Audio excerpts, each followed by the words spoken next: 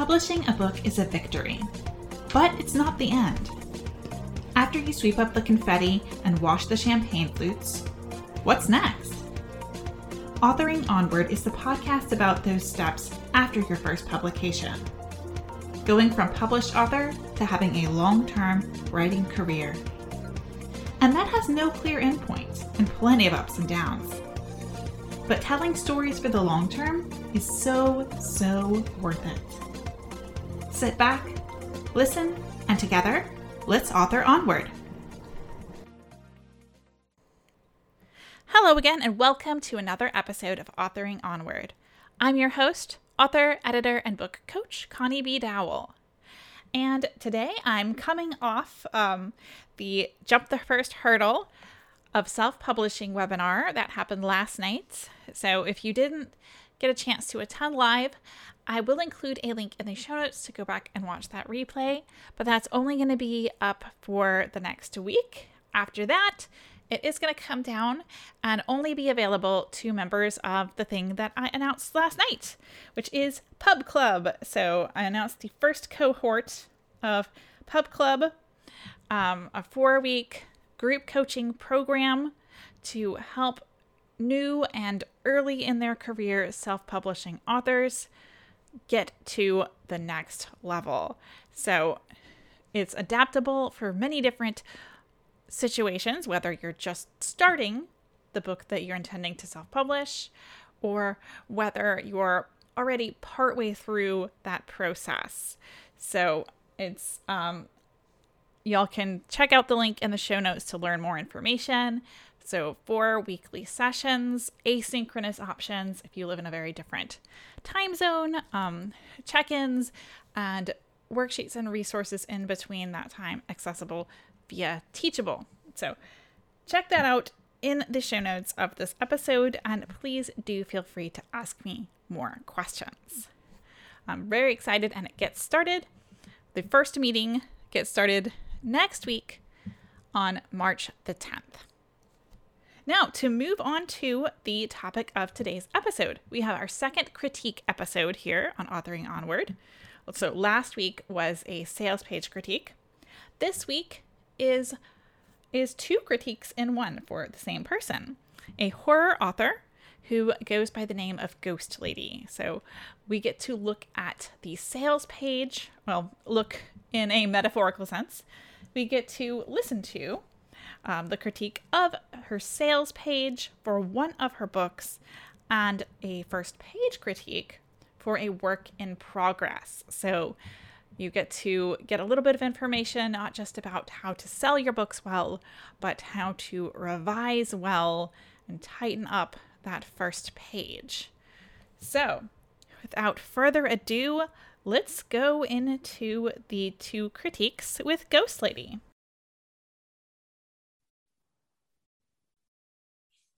All right, well, today on the podcast, I am so pleased to have in our second critique episode, so special guest joining us, Ghost Lady. So welcome to the show.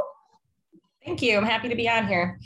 Well, I am happy to be on here, and I was happy to look at the first page of one of your works in progress and also the sales page of something you've got published already. So which one would you like to get started with? Let's do the first page critique. All right, so I will share my screen here. Let's have a look at that first page. Can you see that with me? Yep. All right, make that a little bit bigger. Okay, so is this horror as well? Yes. Okay, so this is also a horror novel. So it starts, "Home sweet home," Clara thought as she opened the antique double wooden doors and walked into the foyer of the 1880s Victorian manor. Her gaze was instantly fixated on the detailed spindles of the staircase that led to the large stained glass window on the second floor. She heard footsteps behind her and felt 2 muscular arms wrap around her waist, pulling her into a warm embrace. Okay, so my first impression of this was that it didn't feel very horror for an opening. Yeah, it was just a little bit kind of comfy and cozy. Like she's coming to this new house with her fiance, and they're building this new family. And it almost felt like it could have been the beginning of, say, a cozy mystery or something. That's sort of like beginning, or a women's fiction. You're going to this new place and establishing these new relationships, and then you're going to have some sort of kind of lighter moment of realization or lighthearted adventure. Yeah, so I just didn't really get that much horror from this. So I don't, if you want to kind of like brainstorm a little bit about how does the house play a role in the scary bits? Okay, yeah. So if you want to really hook readers to begin with on this first page, then you might think about how to introduce, come up with a good hook opening line. That's because home sweet home is first a bit of a cliche, but it's also got this like comfy home feel. And a lot of times when you're reading a scary book, and the opening is something that might seem very normal or even hopeful, but there's this undercurrent of tension. And how can we get this like undercurrent of tension? This should be a happy moment, but it's not quite. Gotcha. All right. Yeah, okay, I'm already thinking of ways to maybe switch that up a little bit, just to put that hook in there. Yeah, just to make it feel a little bit less comfy, more like this should be comfy and welcoming, but it's not. Okay. Yeah. And I've also made a few notes here. This is a little bit harder for listeners to look at, but some, kind of tightening up language. Her gaze was instantly fixated on. You could just say her gaze fixed on. Also, and this is a really common typo for people to make, or a common error because they sound exactly the same, but led as the past tense of lead is always going to be LED. Yep, not led like a piece of metal. Yeah, this hasn't been edited yet, so. Yeah, so just little things to kind of look at. So moving on from that first paragraph, what do you think? Asked Ethan, her fiance. Clara took several moments to scan the space in front of her, and only one word came to mind. It's dusty. Which is kind of a little moment of levity here. Yep. Yeah. But also, I'd just, speaking as an editor who always wants to tighten things up and look for those consistencies, it's dusty is technically 2 words. Yeah. Yeah. All right. Ethan chuckled as he found a few spots on her neck to give a quick kiss. Well, of course, it's been vacant for 2 years. Look beyond the dust. Clara scanned the space once more at the direction of Ethan. And here I was a little bit like, is she scanning it because Ethan directed her to? Yeah. Okay, not like she's looking past him at something. Yeah, exactly. Yeah, okay. It was a beautiful space indeed, filled with original stains, woodwork, plenty of natural light, and antique fireplaces. Clara herself preferred a more modern style, but she didn't have the luxury of picking her first house.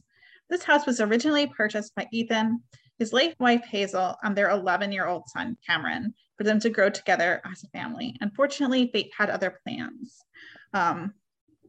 So again, kind of that nitpicky copy editor detail. Cameron couldn't have purchased the house. Of course, okay. Yeah. Yeah. So, but it was meant for him to live in. But and so then we've got this kind of backstory of, Ethan, after his wife dies, he can't stand to be in the house. And so it's kind of been vacant for a while until he comes together with Clara, and now they're building this new family with the 6-month-old daughter. And I'm wondering if you need to really introduce all of those explanations right away, or if pulling that back could help you increase the tension. Okay. This beautiful house has been vacant for 2 years. Why? something is up with this family. There's this darkness in their past. Why? Mm-hmm. Yeah. So yeah, that makes sense. I could try and space that out, the descriptions out and backstory out a little bit. Yeah, so something to pull people, because these are the first few pages that people will read if you are putting this out on submission, or that people will read if you are, when it gets to a bookstore level, or hop on an Amazon level. That's what's going to hook folks in. So before we jump to the next critique, does he have any questions for me? No, I like your comments because I'm an indie author. I'm newer to this, so it's nice to see where your head and your mind goes when reading this. So hopefully I can do that myself. So yeah, these are definitely things I'll work on. Okay, great. Well, it looks like the setup for something that should be quite intriguing. It just needs a little bit more of that tension there. I can't wait to see what that tension becomes. So let's hop over to the sales page. Now we'll go to the next screen sharing thing. All right, so this is pulled way down, but all right. Can you see where I'm at? Okay, good. All right, so looking at the sales page for, I'm guessing this is your first novella. Yeah. Yeah, so The Water Street Button Factory, a horror novella. So we've got, let's look first at the cover and then the description. So the cover is a little bit hard to read, actually. When I look, and if you looked at it in thumbnail, it would really be a little bit difficult to read the words on the page. Or just, I'm guessing from the title that those are buttons. Yeah. That red background maybe to evoke blood. Yeah, just to, give it that overall creepy feeling. Yeah, so I would look at maybe kind of revamping this cover a bit. Let's see if I move over to some of the books on like the horror list. Can you see those? Yeah, I did pay someone to make the cover. I wasn't completely thrilled with it, so I think moving forward, I'm going to use someone else. Yeah, and you would be surprised these days that like you can find a lot of, there's a lot of good designers out there. Look for somebody who knows that genre really well. Yeah, and you can even find quite a lot of pre-made covers that are really high quality these days. So it's something I'd look into.